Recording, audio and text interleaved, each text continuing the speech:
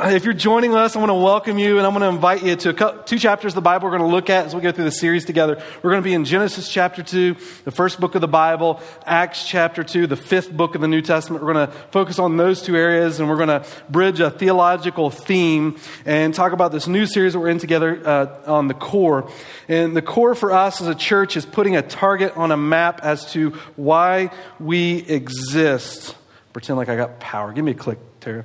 Why we exist as a church family. We want to target on a map. One of the things we definitely do not want to do, we gather on Sunday mornings, we're not meeting just to meet. My wife and I, we moved here 12 years ago, and we started ABC 8 or 9 years ago, and we've had wonderful families come be a part of that and help us grow and build and allow the Lord to use us to see His kingdom pronounced and His church established here, and we're just enjoying that journey. But we definitely did not move all the way across the country away from family and friends just to be like, we should meet on Sunday because you're supposed to meet on Sunday. I mean, that's ridiculous. We have a plan and a purpose which God has designed His church that we want to live in light of. And so we're in this series together talking about that, putting a target on the map, what it means for us to win. And we're going to use these 4 words as our theme to build that basis. And in these 4 words, we're going to spend the first 2 weeks setting up a theological framework. We started this last week and into this week setting up a theological framework and then talk about how it practically applies to where we are today. So the next 2 weeks, we're going to be heavy into the application and how that specifically relates to our church and what we feel like God has called us to in this valley. But we're looking at these theme ideas of worship, discipleship, relationship, and mission, and what God wants to accomplish in us and through us as His family. And last week, we started off with the idea of worship. That God created you as a worshipful being, and God created you as a relational being. And we looked at a couple important passages. One is the greatest command. God said that He created us, and the greatest command to love the Lord your God with all your heart, soul, and mind. And the second one, like that, to love others. And so your love for the Lord should be reflected in your relationship with others. You look at those 2 greatest commands, the relational commands. So God didn't create you primarily for religious performance, but relationship in Him. God's desire is for you to know Him and to enjoy Him for all of eternity. And in that relationship, that impacts the relationship around you. And so we said the theme of our church, very simplistic. We want everyone to experience a transforming relationship with Christ that transforms your relationships in this world. To know Jesus and let Him just speak into our hearts and our lives and to let that impact lives around us. And we even talked about how that happens to the ends of the earth. By the way, this past Saturday, yesterday, a lot of you were here laboring. Some of you stopped by to visit. We had that outreach that we were doing, the fall festival for India to help the lepers and orphans in India that we helped sponsor. And we raised, all the money's not in for that yet, but it's somewhere between $10,000 or maybe a little bit over is what we're expecting to come in. So I want to say thank you for that. But the point is, that's what God does in our lives. He transforms our hearts and gives us a passion in particular areas as it relates to people. And that gets to live itself out. And we saw that demonstrated on Saturday. It's a beautiful thing when God does that in His family. So thank you for everyone that was involved in that. How about a round of applause too for those individuals that really helped with part of that. Appreciate that. God works in us and through us to do those things. He created you for that beautiful purpose. But here's what happens when it comes to worship. You're a relational being designed for worship. It's impossible not to worship something. But when God created you, He recognizes that there's also a worship war taking place because you have freedom. Right? When it comes to the idea of love and responding in love in a relationship, you have the ability with that to also not love. And so there's freedom in that. And we talked about last week, Matthew 16:18, that God built His church for a specific purpose to storm down the gates of hell. And we looked at the idea of what a gate represents. And in ancient times, when you lived in a fortified city, people looked for those places because you felt protected. You weren't outside for bandits and raiders to take advantage of you, but you were in the protection of a city. And what controlled that city was the gates. And if you were a traveler going into a city and you wanted to meet someone with power, influence, making decisions over that area, you would go to the gates. That's where they ruled and reigned. That's where you received wisdom and you spoke to leadership. And so when Jesus says He builds His church to storm down the gates, what He's also recognizing is that there's influences that are not good. And we think about the gates, we often think about the gates of hell, we often think about Satan and his dominion. And the Bible is very clear that he has authority and power. He's referred to as the prince of power of the air, Ephesians chapter 2, and the ruler of this world, 2 Corinthians chapter 4, the angel of light, 2 Corinthians chapter 12, a lion that roars in 1 Peter chapter 5 and 8, the accuser of the brethren, the accuser of God's church, Revelation chapter 12. I mean, Satan has dominion. And one of the things that Satan is great at is not getting you to say, I'm a worshiper of Satan, but rather to stop worshiping the Lord and start worshiping yourself. And when you look in the book of Genesis, when Satan is in the garden with Adam and Eve, he comes to Eve and he starts to challenge, surely God didn't say that. Right? You need to eat of the fruit of the knowledge of good and evil. And that will allow you to tell God what's right and wrong. And you put yourself in the position of God. And so there's a worship war that happens in all of us. And we're not looking, and when we talk about the gates of hell ruling our lives, it's not us going around being like, I worship Satan. Hooray. It's us going around saying everything that exists in life is for me and my glory. And so what that means is, as human beings, we like to see ourselves as an end. But rather, when God created you, he created you as a means to an end. And that means to the end is for his glory. God created you for a relationship in him. And so rather than be an end in ourselves, we're a means to an end. And we as human beings do not like that. We want to be about our rule and authority and power. Now, we would never go around and be like, I'm God of my life. But the decisions we make kind of look at things that exist in this world as if everything that exists is all about me because I am God.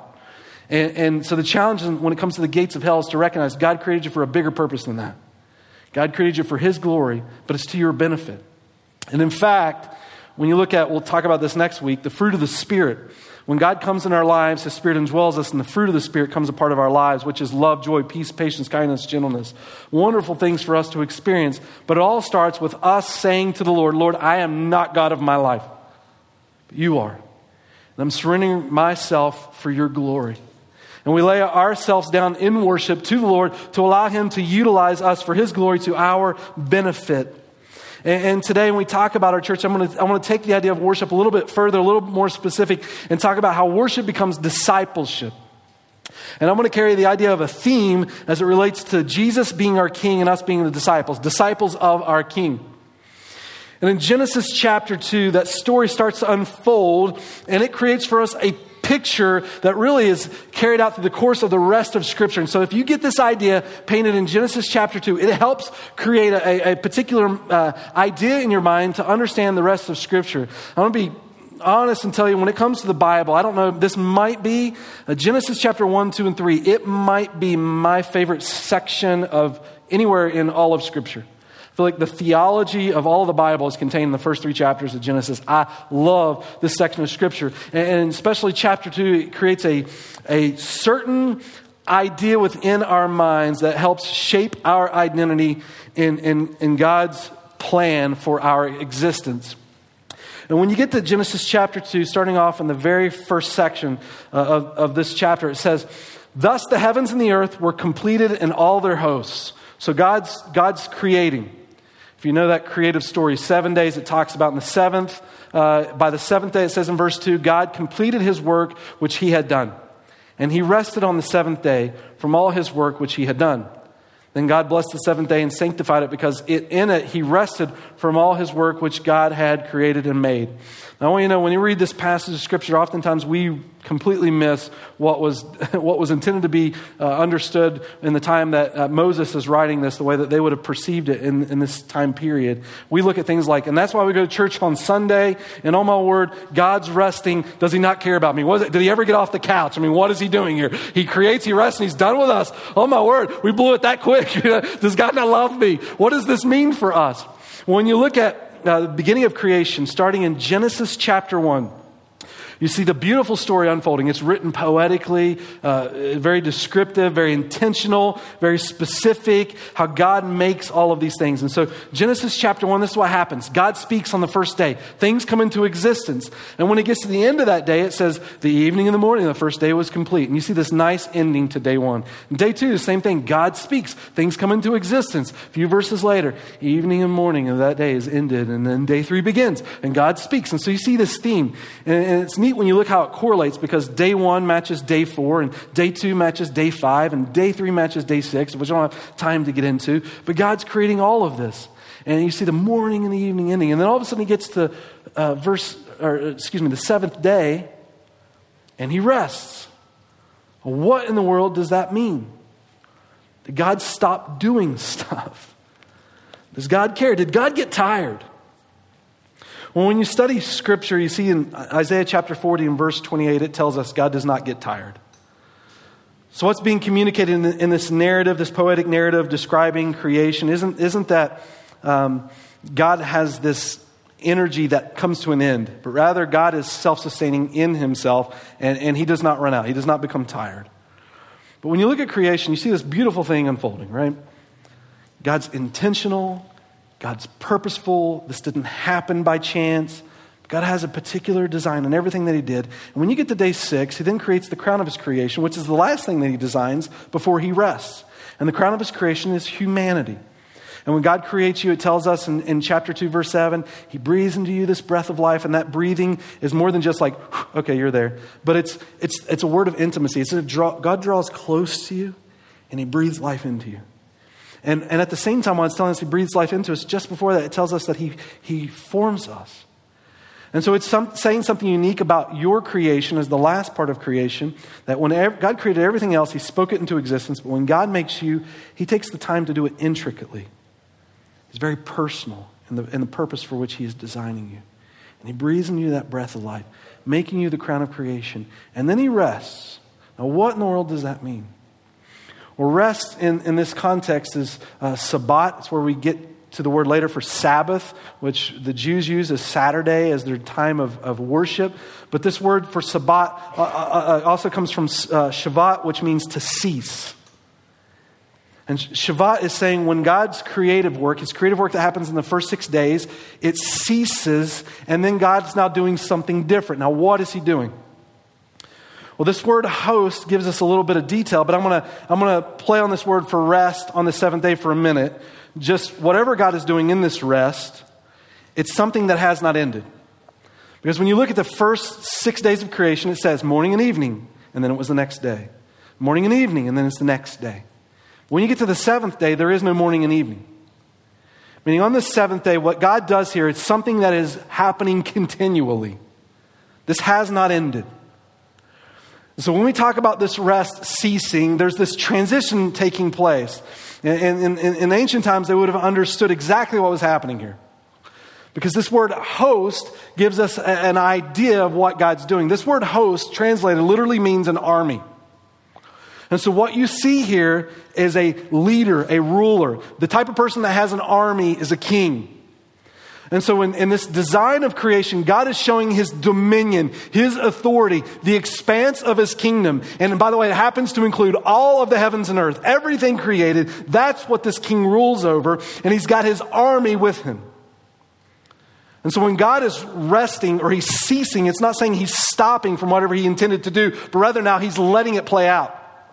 So God creates divine design intentionally, purposely. You become the crown of his creation. And then he pauses from his creative work and he sits on his throne. And so what it's saying to us is God is ruling and reigning. And that has not ended. Beautifully, masterfully, he shaped you in this world. But then the question becomes, what happened? If you made us to enjoy you forever, and you look around right now, I mean, we got armies and police, and we lock our doors at night, and we're worried about where we set our purses, and, we just stress out about things, right? Not me, I don't carry a purse, but you know what I'm saying, right? That there's something wrong with the way God originally designed things, but just hold on to that. We'll talk about that in just a minute. You hold on to that thought, and then when you look at the end of the Bible, look what it says. It says, talking about Jesus, and I heard a loud voice from the throne saying, behold, the tabernacle of God is among men. So tabernacle means God's dwelling place, and he will dwell among them. By the way, I'm getting attacked by flies today, so if you see me do this, just pretend it's praising Jesus. That's what I was told by someone earlier. But we had a chili cook-off this week, and apparently flies like chili as much as human beings. And so they're floating around today. But anyway, back to this. So you hear a loud voice from the throne and saying, behold, the tabernacle of God is among men, and he will dwell among them, and they shall be his people, and God himself will be among them. So you see that relationship you're created for, and he will wipe away every tear from their eyes. There will no longer be any death. There will no longer be any mourning or crying or pain. The first things have passed. And then he says this, he who sits on the throne, so you see his ruling, said, behold, I am making all things new. So God's even recognizing in this passage that what he created everything for is not the way it's looking right now. And so his design, his plan is to make those things new. And to renew those things in him. And so what happened? God designs this for his glory, to our benefit, crown of creation, this wonderful thing. And you see Genesis chapter 2, the very beginning of the Bible, Revelation 21, the very end of the Bible. And here we are sandwiched in this chaos, and that's where we find ourselves today.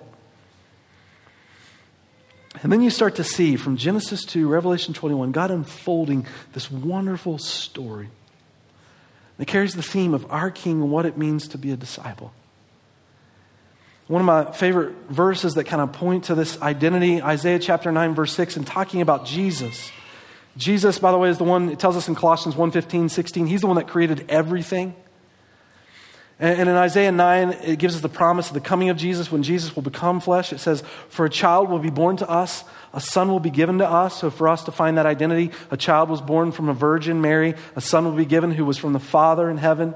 So you see the humanity and the deity of Jesus played out in this. A child will be born to us, a son will be given, and the government will rest on his shoulders. So you see his ruling and authority, and his name will be called Wonderful Counselor. So he provides great counseling, Mighty God. So he's creator, sustainer. Look, Eternal Father. He's referred to as a father. And then the word that I just want to highlight for us, the Prince of Peace. So you see in that word Prince, his ruling. At the same time, recognizing what we lost in sin being introduced in this world in the Garden of Eden, that peace.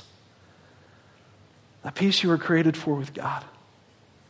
Right? The reason Jesus came. That relationship that we talk about, we want everyone to experience, a transforming relationship with God. Jesus brings that peace. And I'm going to tell you how beautiful this is, guys. It really says to you that you can stop the war. And I told you we had a worship war happening in all of us. But you get to this statement, and what you see in this statement created throughout the rest of the Scripture, this becomes the place where the war that rages within you gets to stop. Because Jesus has already paid for it all. Jesus has brought peace. There's nothing that you do to add to it, but simply his love has been demonstrated on the cross that you finally in your life can find acceptance in him. I love this. And this is such a healing place. Whatever you struggle with in life, you get to start from a new beginning because God wants to shape something in you, and Jesus has already paid it all for you. And so you don't work your way to this. God's already done it, become flesh, dying on the cross. And so you think of everything in your life that you're like, this person may not accept me if they ever found this out, or I got to put on a front to pretend to be something I'm not so that people would embrace me, and the struggle of all of that. And when it comes to Christ, you get to let your hair down. God already sees it. He loves you where you are, and he loves you too much to leave you that way. Man, he passionately loves you. We would even say excruciatingly loves you, which means out of the cross, demonstrated in that. And so the Prince has come to establish this peace. And if you see this theme throughout the Bible, he also communicates the way he brings that peace. Like you read in Genesis where we started this story, you know very early on in Genesis, starting at the end of chapter 11, God introduces us to a man from Ur of the Chaldeans. His name was Abram, that was later changed to Abraham.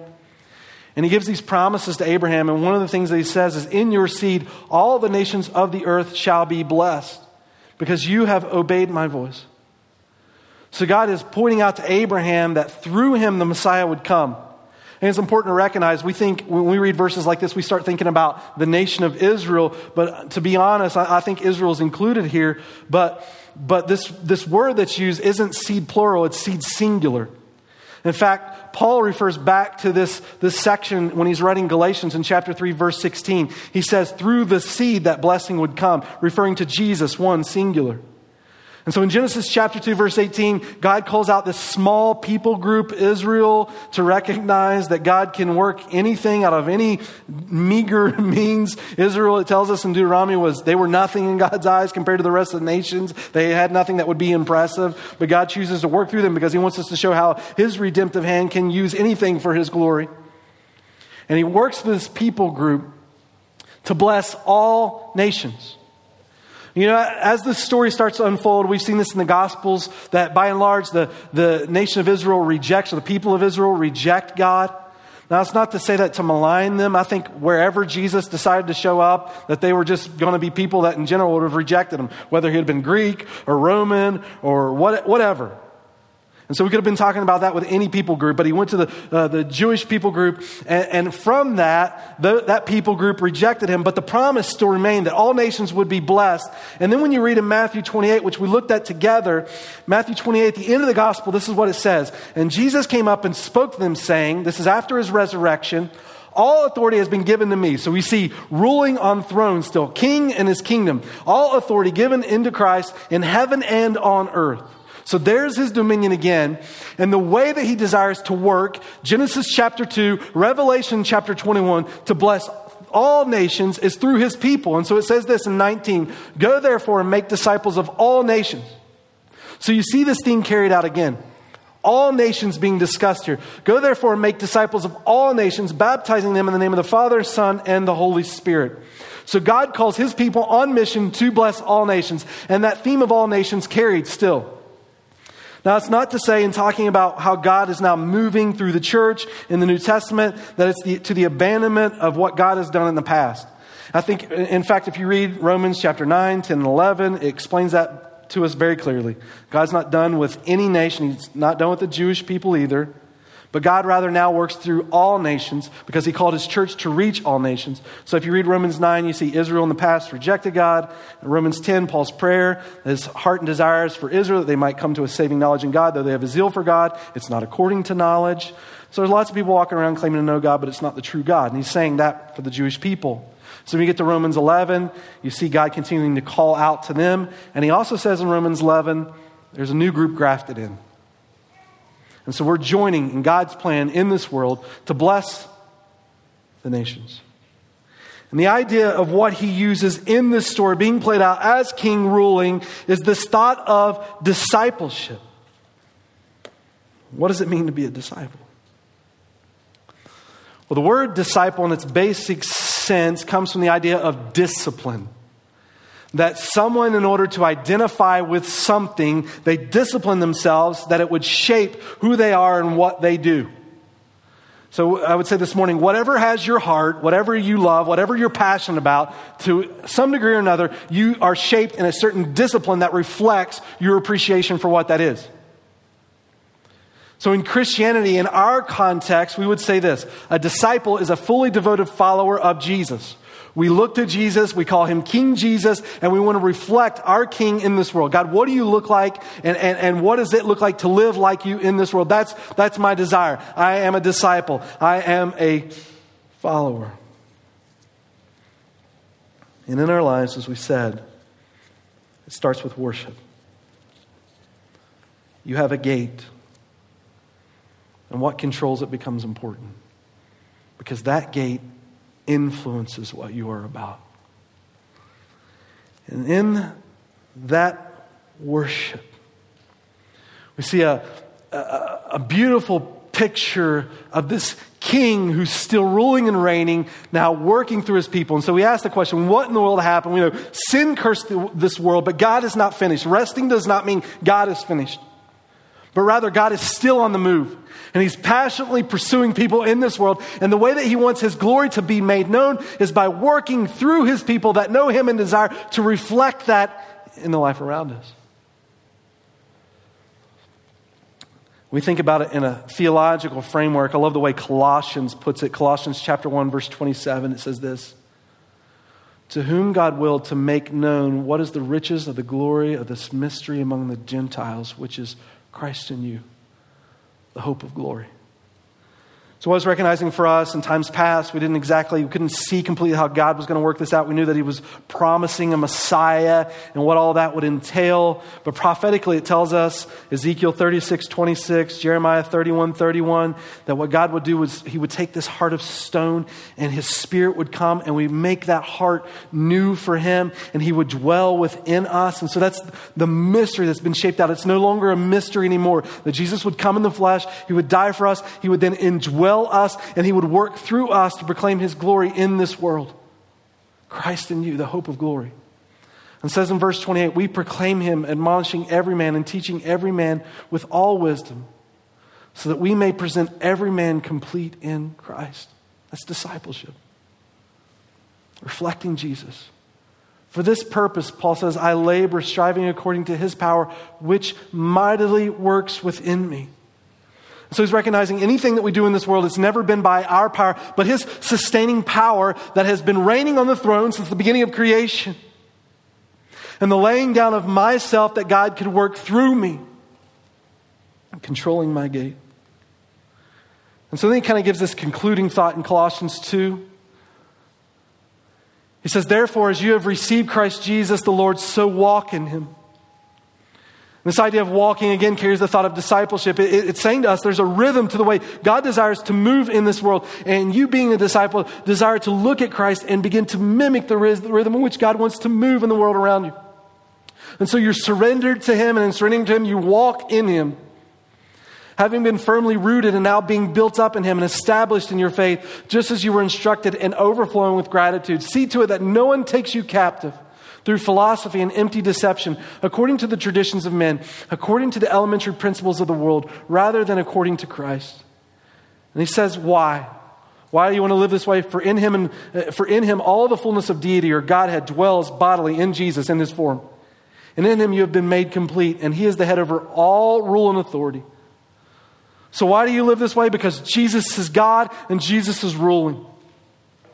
And he warns us in the context of this section. I love it. It's a concluding thought. Therefore, by the way, I'd encourage you this week, if you want to read theologically how the authority and deity of Jesus impacts life, Colossians 1 and 2, that's what Paul unpacks there. Jesus created all things for his glory and purpose. He upholds all things, Colossians 1, 15 to 16, and he builds from there how it relates to us. But he says something very important, starting in verse 7, 8. He starts talking about our default as individuals. We tend to make our lives about religion rather than relationship. We tend to make our lives about, God, I'm showing up on Sunday to perform this thing so that I obligate you and that you might have to be forced to love me. Until Jesus isn't going to love you any more than he already loves you right now. And the way that he loves you right now is by coming and giving his life for you. There is no further extent in which someone could go to ever demonstrate their love. So it doesn't matter what you do and try to make God love you more. There is no possible way that he can already love you more than he loves you. And he loves you so much that he loves you and doesn't want to leave you that way. God wants to shape something in you that matters bigger than yourself. And what he's saying in Colossians is this idea for his glory and our benefit, which is far better than anything that we can fabricate in our own lives, because it's Jesus who designed us for his purpose.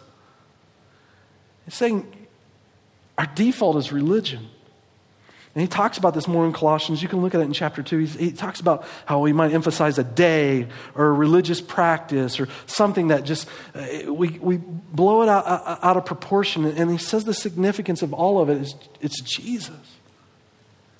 It's not religion, it's relationship. It's Jesus.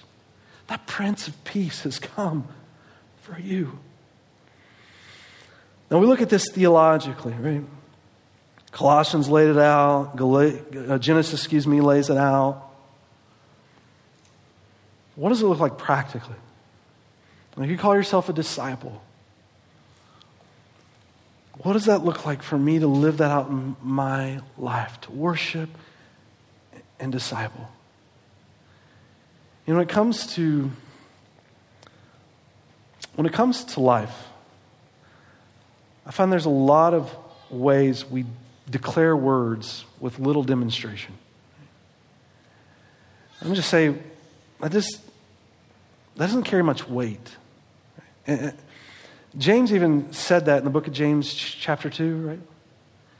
You show me your faith without your works, and I'll show you my faith by my works.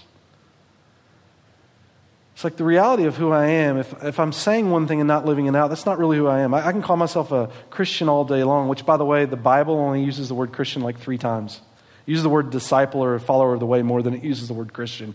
For some reason, that became the popular choice of words for us. But just saying that, what does it look like? Are they empty words, or are you genuine followers of Jesus? What does it mean to be a disciple of Christ? When we turn to Acts chapter 2, I think you see that unfold in a practical way. Acts chapter 2 is the place where the Spirit of God comes and empowers the people of God to accomplish the will of God in this world. And it's the first place, Acts chapter 2, it's the first place where when the Spirit of God comes, Peter gives a sermon, and then the church starts to live its life out. And I want you to know before I start to read this, that this section of Scripture it's not necessarily prescriptive. But what I'm saying is, we're going to read this story, and I'm not telling you to do everything they're doing the way that they're doing it. It's not prescriptive, it's descriptive. And so what I mean is, what's happening in Acts is Luke is just recording for us. He's saying, when the people of God came to know the Lord and gave their lives to Him, this is what it looked like in the first century. And then he starts to share with us, starting in verse 42, what they did. Now, I'm going to tell you, because I just warn you, that our default is just to think religiously apart from relationally. I want to warn you before I read this passage, because you're going to read things, and I'm going to tell you to do them. You're going to read. You're going to read within the context that they got into God's Word. And they prayed, and they fellowshiped, and they shared, and they gave, and they broke bread. And I'm going to say all those things are good, and you should consider them and how they fit in your life and the way you live for God's glory. But here comes the danger, is that we can treat those things as an end to themselves, or we can treat those things as if they obligate God in our lives. But I want to tell you that when the early church did this, the thing that drove them to do this was one singular passion. They had a hunger for God. They wanted to know God. And in wanting to know God, they sought the things that helped them better know God in their lives. And so in that, they became hungry for the Word of God and prayer and seeking God. And so when I read this list, I'm not trying to put a burden on you to obligate you. What I'm saying is, when you have a passionate hunger for the Lord in His life, making Him known as a disciple, these things will become a natural outflow of your life. And it's not something that you fabricate. It's not something that weighs you down as a burden. It's something you live out in your life. We as people recognize in the worship world that we live out, our heart needs revived daily. And in fact, we even talk about revivals. Like, it would be awesome to see a revival happen in Utah. It would be awesome. You read Acts chapter 2, which I should probably just go ahead and click up there for you. Acts chapter 2, when we read this context in a moment, I mean, this is a revival. Thousands of people coming to know Christ. Awesome. When you study American church history, there were some big revivals that happened in America starting in the 1700s into the 1800s. The Great Awakening, Second Great Awakening. There was a prayer revival. And sometimes when people look at that, they're like, they want it so bad. They start saying things like, well, let's just do what they did. And they study the early revivals and they start telling us, these people really prayed. And so if we start praying, it's going to mean that we get a revival. Now, prayer's good, but I'm going to tell you, it doesn't necessitate that there's going to be a revival. Prayer's not like this magic one where you're like, if we just all did it, then there's going to be a revival. And the reason there's not revival is because we're not all doing it. I don't think prayer is what created revivals in America. I think prayer was the natural outflowing of what created revival. What created revival was that the people had a hunger for God. And in their hunger for God, God revived the land in Him as people trusted and pursued Him. The prayer just became a natural outflowing of that. And so when we look at the story that's unfolding in Acts chapter 2, we see people come to know Jesus, disciples of Him. Then we ask the question, practically, what does it look like? Not as an end in itself, because it's a natural outflowing of a hunger for God. God, I want you to shape me. God, I want you to be in control of my life rather than it be about me. I want it to be about you. God, make me hungry. And the Word of God in that context becomes sustenance. It becomes food for your soul. And so this is what it says. This is what Luke records. Early church, they were continually devoting themselves to the apostles' teaching and to fellowship, and the breaking of bread and to prayer. And everyone kept feeling a sense of awe, and many wonders and signs were taking place through the apostles. And all those who had believed were together and had all things in common, that beautiful unity. And they began selling their property and possessions and were sharing them with all, as anyone might have need. And look at verse 47. I skipped ahead, but it says, and praising God and having favor with all people, and the Lord was adding to their number day by day those who were being saved. I'm going to say this about verse 47. I'm going to tell you, we're going to talk more about verse 47 next week. But in the beauty of the fellowship of God's people, what it says, as that community, as they had their tribe together, People around saw how beautiful that was, how powerful it was, and how attractive it became. And God kept adding to their numbers. People were seeing that, and they just wanted it. You know, for me, I love this verse for Utah. And the reason I love this verse is because I've lived here for well over a decade now. And I can tell you one of the number one things that this area struggles with, probably far above anything else, it's loneliness. For whatever reason, I've lived in a few different places in America, but one of the struggles that we have in this area that I think is a little more powerful than other areas, it's loneliness. And I just want to point that out to you. I'll talk a little bit more about it next week, but I just want to point that out to you this week just to say this to you as a church family. I want us to realize how powerful our fellowship is as a community. Because what it's saying here in this fellowship is if your area struggles with loneliness, that what God's family can have together, created and committed to each other, is such a beautiful thing that it draws other people in. I think this becomes a tool to reach the world around us. Now, I want to tell you, guys, not everyone, I don't want you to feel the pressure of that and say, okay, I need to know everybody in the church, because our church, we have 2 services, we're too big. You can't know everybody. You can't know everybody. But I do want you to know everyone deserves to be known. Man, everyone's made special and important in God's eyes, and so everyone deserves to be made known. And that makes it important for you to find a tribe within our bigger tribe to encourage and fellowship. We all carry this responsibility, and when we live it out, how beautiful that comes in Christ. Like how important it is for you to participate in community life to encourage each other, to make a family and to make God's family become a priority in our lives so that we can see the beauty of Christ reflected in our world and it becomes attractive to the outside world. But then he also says this. I'm going to get off that. I'm going to let you see in verse 42 what he says and some specific things the church does. That they're in the apostles' teaching, which the apostles wrote the New Testament. And we talked about this before, the stringing of pearls, how they took the Old Testament and tied it, or the New Testament and tied it to the Old Testament. So they're listening to God's word, the apostles' teaching, and to fellowship. So let me just say this. At some point, in our framework of thinking, somehow the church has gotten a little off skew and tends to think at different times that information, your knowledge, means spirituality. Like the more you know, the more spiritual you are. And truth is, that's garbage. The more you know doesn't make you more spiritual. It just means that you know. And the Bible tells us actually knowledge puffs up. So you might actually have an issue with pride. When it comes to the idea of truth, notice that he says in this verse that they're devoted to the apostles' teaching and to fellowship.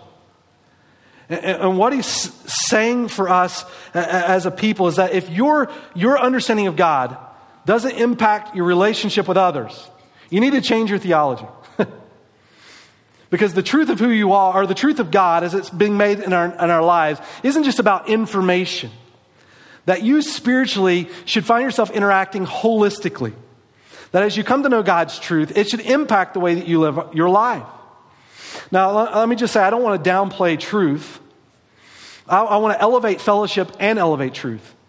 And in recognizing the significance of truth, let me just say this. Truth becomes the catalyst for change. The reason they were drawn to God's word is because it identifies the truth of who God is, that they can know him more intimately and be a disciple or reflect the beauty of God in this world. You don't just get to make up who God is. God has revealed himself, that you can know him personally and intimately. And so truth becomes the catalyst for life change. And that makes truth important. But if I'm just embracing the truth to puff up my mind and calling that spirituality, that's false perception. Because the truth of who God is intended to impact the lives of individuals around me. And how I live that out, the love of the Lord in my life. And so he goes a little bit further and he talks about the breaking of bread into prayer. When we talk about the breaking of bread, we often think about communion, which we do as a church, but their picture of breaking of bread was far bigger than that. They would refer to their gatherings as love feasts. They would often meet in homes or a common area. They didn't have church buildings. And when they would gather together, they would have an entire feast. And a part of that involved communion. So they were enjoying life together. in one another's home, having fellowship with one another, talking about the truth of God's word. And by the way, I would say that's our connection groups. Like if you want to know what I think is a broader picture of the church, it's what we do in our family groups, our connection groups throughout the week.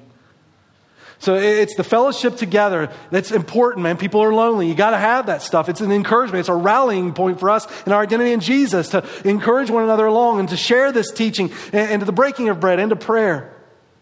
Now, when we talk about all of these things, I think it's important to just continue to remind ourselves this is not a legalistic checklist, that these things don't exist like God is up there in heaven begging you to use them. I think God wants you to use them, but prayer doesn't exist for God. God's not in heaven like, man, I hope they pray to me. I really need to hear today. Man, prayer exists for you. God created that so that you can connect to Him. God's like, you carry burdens in this world. You have direct access to me. Talk to me. Utilize this. I've given you this opportunity to draw near to me. Prayer is for you. Fellowship isn't for God. Fellowship is for you. God's word isn't for him. He already knows it. He wrote the book. It's for you. It's for us that call ourselves Christians or disciples, I think is another way of saying what I think Christian should mean.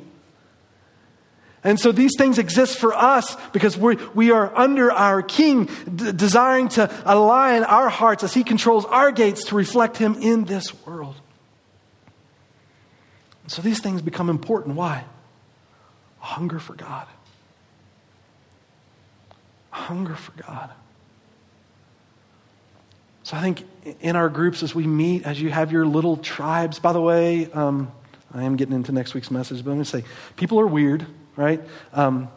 We're okay with that. No one, and who wants to be like, your descriptive word, if I had to describe you to people, you're normal. Like, that's boring, right? It's cool to be weird, right? Everyone's got their own eccentric personalities and stuff. And when you get together with different groups in our church, different connection groups, if you try those out, you're not always going to match with one. That's okay. Just be like, they're just a different weird than me. So I'll try another group, all right? That's important.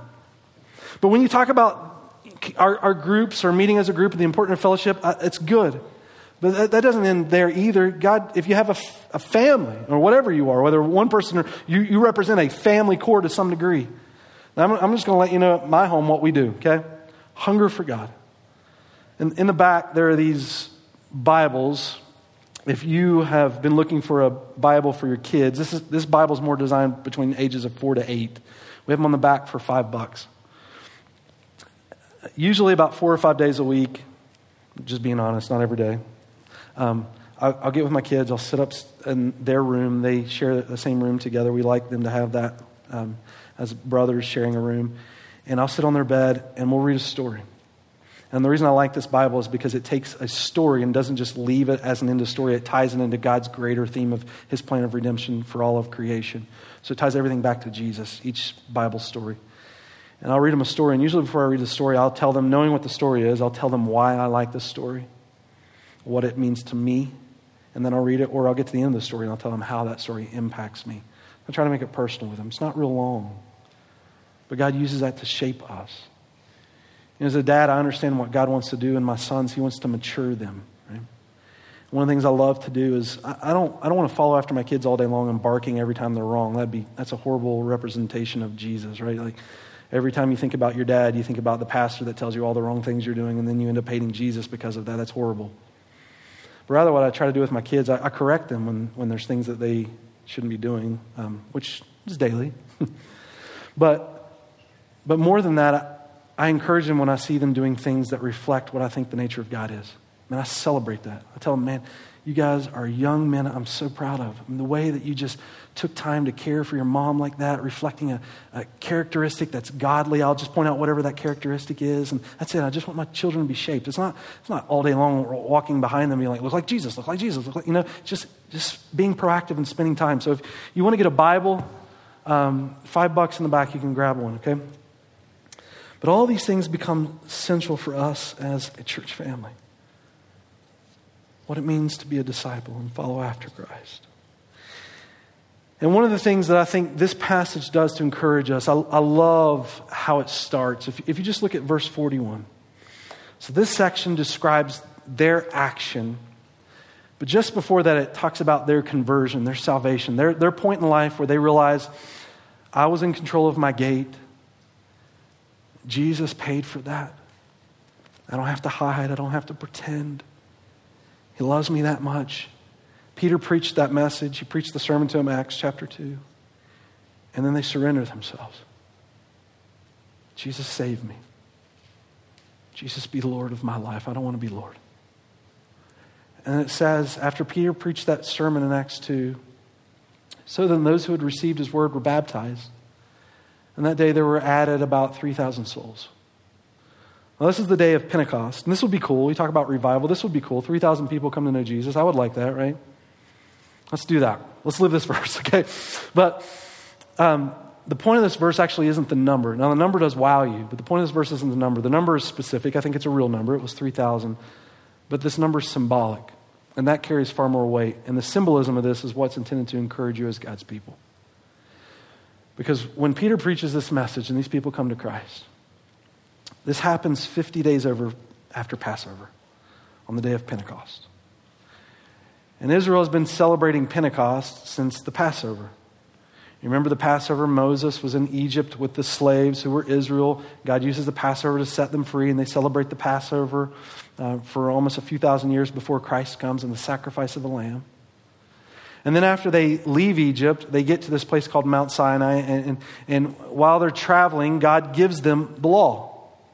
Moses goes up on the mountain and he gets the law. It happens in Exodus chapter 32. And when he comes down with the law, what he finds out are the people of Israel. And Moses receives this law on the day of Pentecost. He comes down and he sees the people of Israel worshiping a false god. And because of the judgment that takes place for them leaving the Lord and worshiping a false god, it tells us 3,000 souls die that day.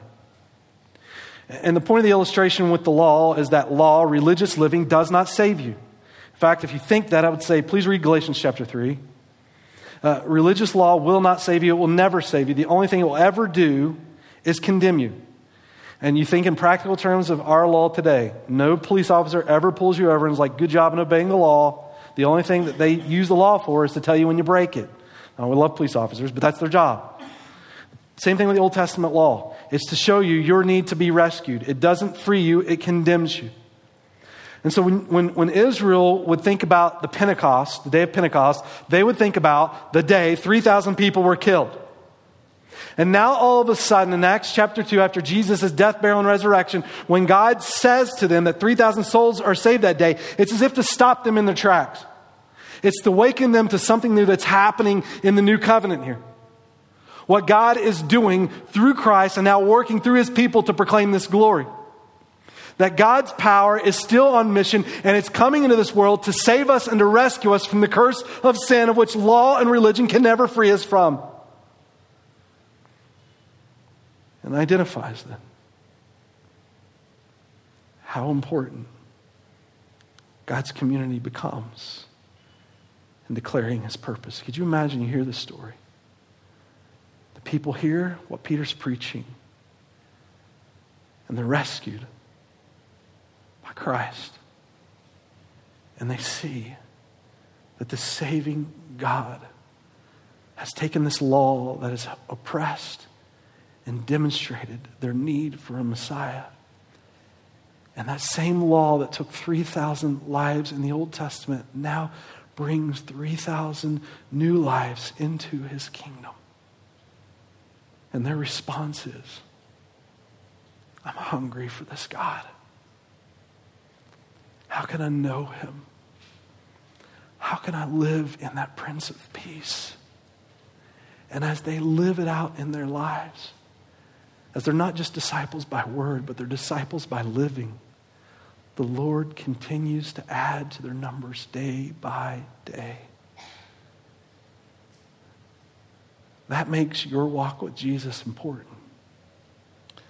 Not just in your relationship in growing in God, but how God then uses that to impact lives around you. The seriousness of the story says to us as people, man, don't take advantage of the opportunity God has given you to know him and to live for the purpose for which he has created you in this world.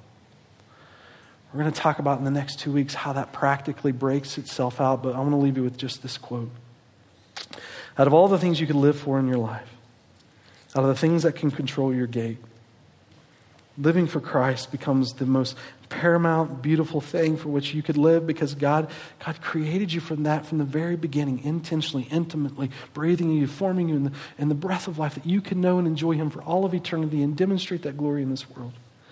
William Carey was a missionary in the 1700s who recognized this, and he lived at a time when Christians did not care about demonstrating their faith in that way. They didn't go to the ends of the earth to make disciples of all nations. And William Carey kept reading through God's Word and saw himself trapped between but created by God between Genesis chapter 2 and Revelation 21 to live for His glory. And he continued to compel and preach the need to go, to the point that he ends up going into the foreign mission field and living his life for God. And this is what he said that impacted him. He said this: "I'm not afraid of failure. I'm just afraid of succeeding at the things that don't matter." And this story is the theme of our existence. And our hunger for this determines the power through which we live. This message has been brought to you by Alpine Bible Church in Lehi, Utah. If you'd like more information, please visit us online at alpinebible.com.